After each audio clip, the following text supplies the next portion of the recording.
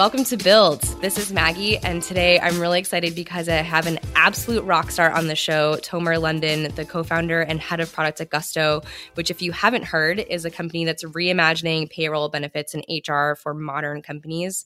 And my personal favorite is the little email I get that says I got paid. So Tomer, thanks for coming on the show. Yeah, thanks for having me. Yeah. So I want to spend the majority of our time today going deep on what it takes to build delightful products. But first, just give the listeners a quick intro to you and how you came to be the co-founder at a company as awesome as Gusto. Thank you. Yeah. I'm one of the three co-founders. Josh, Eddie, and I started the company in 2012 as a part of Y Combinator. And today we're over 800 people in San Francisco and Denver. We serve over 60,000 customers nationwide. We help them with their payroll, with their HR, with their benefits, really everything small businesses need to start and build their teams, powered by technology. And I guess my personal background, I'm originally from Israel, actually. And, we have a lot of small businesses in my family. So my dad has a clothing store for more than 35 years. And my aunt has another one down the street, actually. And my grandpa had another one. So really, this world of small business was something that I grew up around, and developing software is just helping people in my family. Right. So then how did you guys start Gusto specifically? Yeah. So when I moved here 2010, I actually didn't know anyone in the US. So I was looking for friends. I met Josh through the Stanford alumni network, and he went to school with Eddie. And the three of us just got together as friends and we hung out a lot. I actually moved in with Josh and a few other friends. I feel like Josh, Eddie, and I all had experiences running previous companies. We had previous startups, some more successful than others, but none are as successful at Gusto. And one of the things that we really learned, I think, in that kind of earlier chapter in our lives, that people are the thing that just matter the most, and finding the right people to team up with when you start a company it's incredibly important. So I think the three of us had this, we were lucky to have that life lesson already. And when we met each other, honestly, we just had this really, really amazing chemistry, and we knew that we wanted to work on something together. So we spent months talking about different technologies and ideas and, hanging out, kind of imagining what we could build together as a team. And we ended up really focusing on helping small businesses because all of us have that small business background with our families. We kind of took that lesson that if people are the most important part of every business, then what we can do to help small businesses really is to help them build the best teams and help build great places to work so their team can thrive, so the company can thrive. And that's kind of how it all started. And we started with payroll specifically because it's a huge pain point for small businesses. Apparently, a third of businesses get fined every year for not doing payroll taxes correctly. These are, enormous fines that can make companies go under. And it's hard enough to start a small business. Half of them fail after 2 years. So it's something that we saw that we can be a major help with just better, technology to calculate these taxes and file and make the payments. But the biggest point there was that, while we do that, we have the data and we have the trust of the employers to then go and solve more problems for them.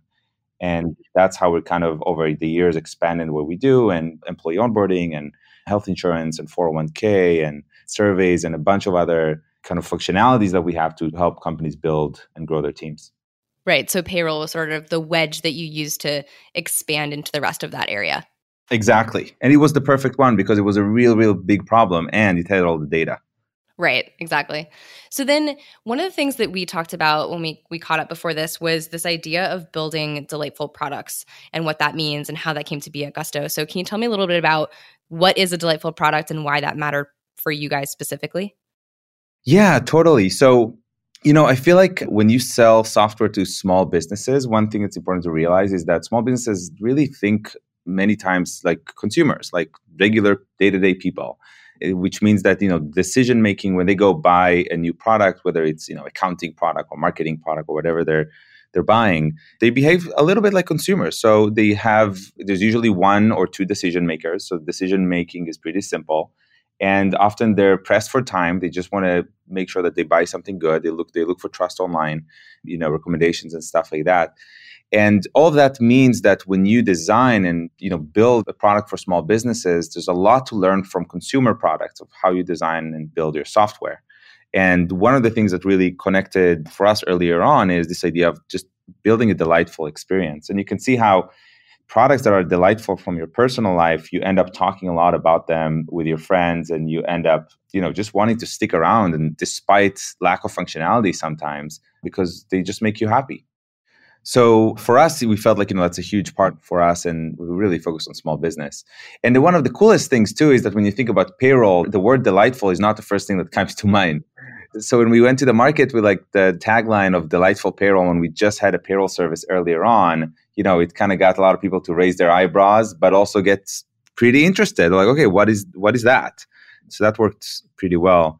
And then, this idea of just like building delightful user experiences is something that we think about every day here in the product team and design team. So I'm very happy to talk more about that if you're interested.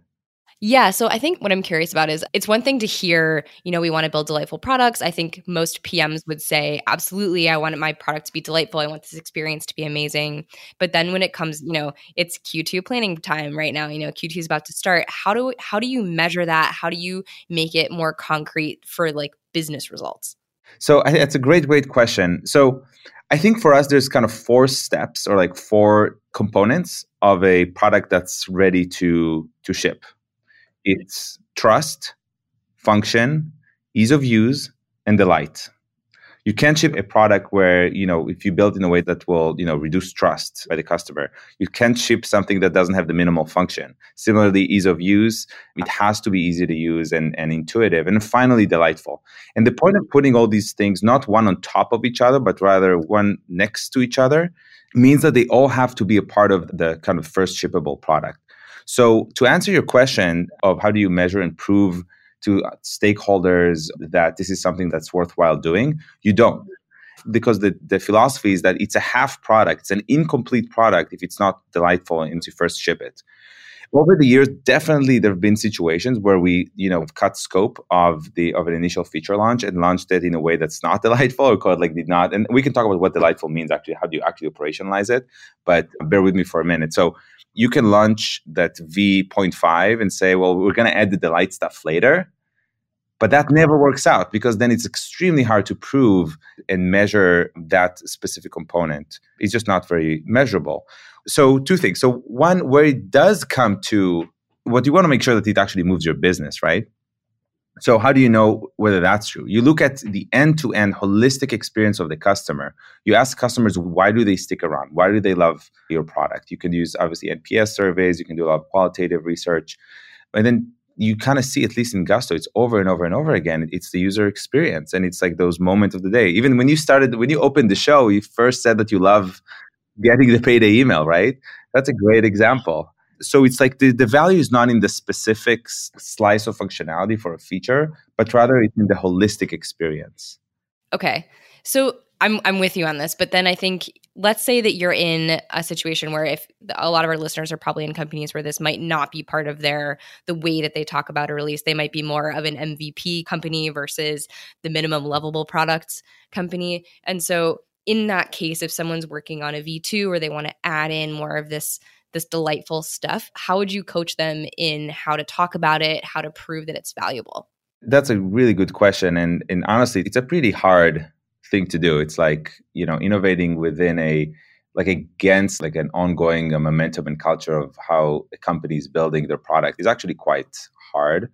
If I were to advise someone in this situation, I would say that probably the best place to do it is to, when you work on a product that's truly separate, kind of get to a place where you negotiate the timeline and not the scope with your expectations, like with management or expectations across the board.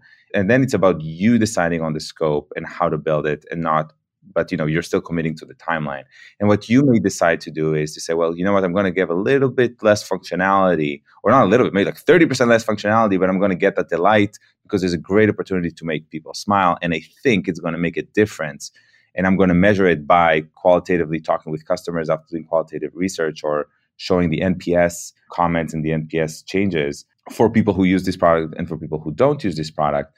And then you may get enough sufficient data and sufficient results to go and bring it back to the company. But honestly, it's tough. It's, changing a company with the way, like with the current momentum is at place. It's tough, and we didn't have to do that. That's the truth. It's really from day one, that was a core part of our thesis of how to win in the market. And how have you guys tracked it? Has it been primarily NPS and measurements like that, or have you created some other way to sort of dashboard your delight score? No, it's really is looking at qualitative surveys. So you look at NPS, definitely, and you look at comments around NPS. You can, by the way, it's like NPS can feel like very kind of high level. There's lots of ways of doing it wrong. And I'm not saying it's the one measure that can fix everything, but it is actually, if you do it correctly, I think it can add a lot of value because you can learn what your promoters are saying on one side and you learn what your detractors are saying on the other side, and it gives you a really good perspective. You can also make it a little bit more connected to the business metrics, where you do an analysis of what's the LTV of promoters versus detractors, and you can track their behavior. And you can really say, the product team is bringing NPS up by 5 points. Here's what it means for LTV. But I don't think that that's, again, the end all be all. Like, it's really all about, in the end, taking a little step back from the day-to-day metrics and ask yourself, what's my thesis? If the thesis is, in this market, delightful products, ones that people talk about, with the kind of sparkle in their eyes, are the products that are going to win, then this is obvious that that's what we should do, even if it's tough to measure. Which markets, what are the characteristics of a market where you think that really helps? Is it where it's really crowded, there's tons of competition, or is it where everything else is sort of not, where it might be competitive advantage to have a more delightful product? Like, how do you think about that? Yeah, so I think it's basically a part of the overall brand, right? So it's markets where strong brands can make the difference. And that's usually when there is a kind of an irrational/emotional side to buying or to buying decisions. So everywhere that, anything that's consumer and anything that, honestly, in my opinion, B2B, these are the markets. Now, here's the interesting part. There is a lot of research in behavioral psychology and economics to show that all buying decisions are irrational decisions, including the U.S. government that goes out and spends billions of dollars on stuff. So I feel like, in a way, all brands in the future, if I look at 10, 20 years from now, all brands are going to be much more kind of consumer oriented the way we perceive it today, or more kind of connected to the emotional side. And you see it already. In other words, if you're selling, you're in the business of creating delightful product, whatever you're selling. Yeah, I think it's interesting. We talk about that a lot, being in the B2B space ourselves, that the people you're selling to are also people who are buying in a consumer space at the same time, because they're all just people. And so if you're able to bring the same type of quality experience that they might expect from a B2C company, even in their business context, you're automatically going to do better than someone who's not bringing that extra level of delight to their product.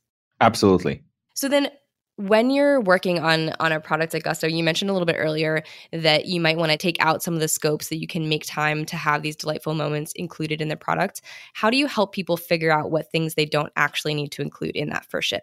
I think that the most important thing to take into account is that you're not done with the first version. First version is always the preparation for the second version and this next iteration and the next iteration.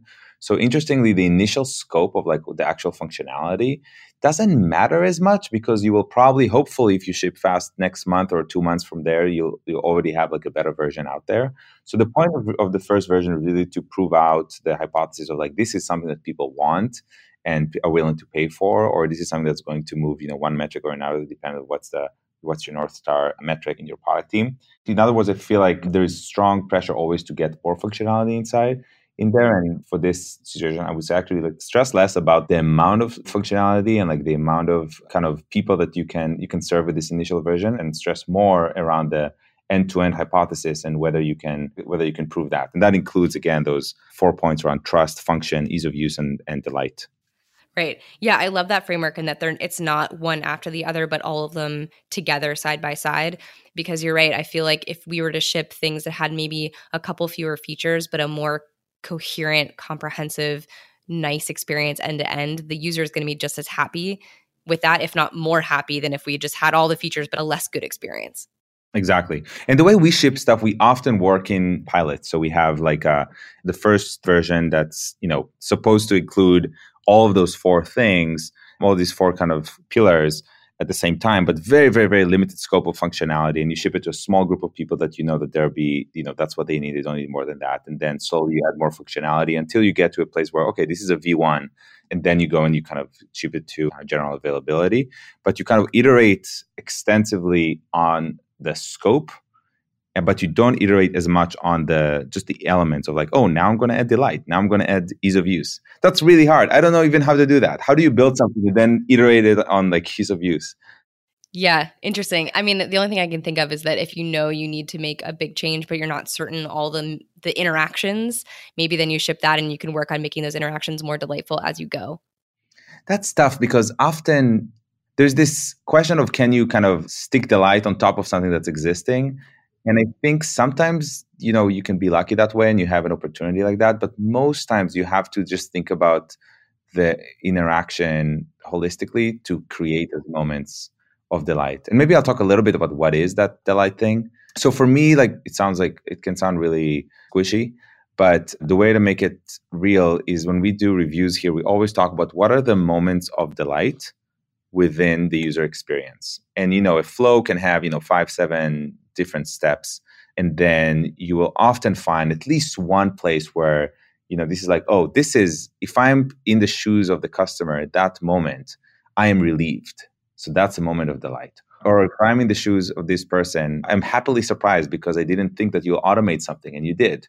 And those moments are, you just need to take a step back for a minute and put yourself in the customer's shoes in each one of those steps, and you'll figure it out really quickly. What is that moment? So, the example that you gave is a really good one. We thought about payroll as a whole, like the entire experience of running payroll and getting the hours in and all that stuff.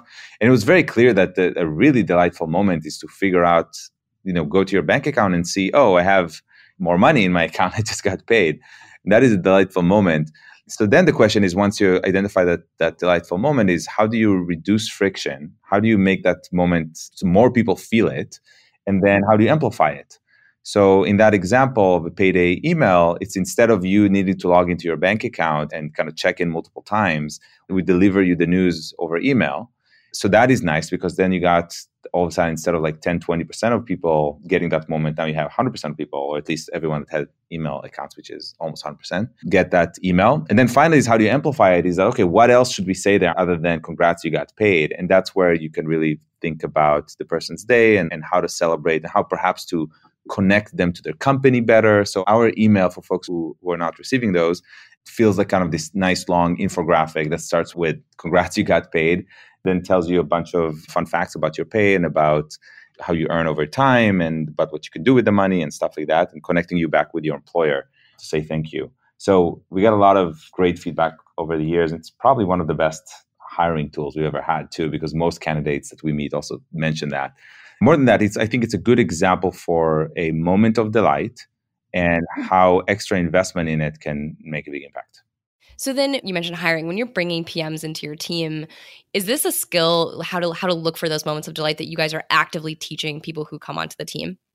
Yeah, absolutely. That's exactly right. So, if I take a step back, Gusto is all about helping companies build great places to work. So if we are here to help other businesses build great places to work, we need to be really, really great at that ourselves. So we invest a lot in people who come and join us in their professional development. And in the world of product, there is a set of material that we go through as someone onboards. And one of the things that we go through with folks is definitely like kind of our product philosophy. And as you go through the different design critiques that we do 2 design critiques a week, we always stop to ask that question: what are the delightful moments and how might we amplify them? Right. So you've included that in not only in your onboarding, but also in the process that you do regularly to evaluate the things that you're working on. Totally. Because, a few years after when you're in, you don't remember the onboarding anymore. Right. Yeah. Yeah, exactly. Yeah. Especially at a high growth startup, I'm sure things are changing quickly and the scale and the way that your team is organized is changing over time. And so that's probably something that you're right, people would sort of lose track of if it wasn't continually reinforced through the way that you guys talk about product. Totally. And we learn new things every day too. So, what was true in how we onboarded people 2-3 years ago is just much better now. And we learned a lot of new things. Well, Tomer, this has been incredible. I just have one last question for you. What are you reading these days, or what are you listening to that you're recommending to your team to learn and get better at building? I think one really, really great read about balancing innovation and with strict timelines and kind of the day-to-day requirement of a business is Creativity Inc. I'm sure it was mentioned in the past in the podcast, but it really tells a really great story about Pixar. The person who wrote it is Ed Catmull, and who's the president of Pixar. And it's just brilliant. It really tells the story of how might you build a totally exciting new product with a timeline of 8 years without getting almost any market validation, market feedback. And I think it just could be really inspiring for SaaS and software folks, because our problems are so much easier. We get feedback all the time. Awesome. Creativity Inc. We'll have to read it. I have to admit, I haven't read it, even though people recommend it constantly. So I might finally put that up on the top of my list. All right. Awesome. Well, Tomer, thanks again for coming on the show. I think plug for you, you're hiring on your product team, I'm pretty sure. So if anyone listening is interested in building delightful products, they should look you up. Where's the best place? Yes, absolutely. Hiring for product design engineers in both San Francisco and Denver, and go to gusto.com/careers, and would love to talk with anyone who's interested. Awesome. Well, again, thanks for coming on the show. Everyone, give us a shout out, give Tomer a 6-star review only, obviously, and let me know who I should talk to next. Thanks.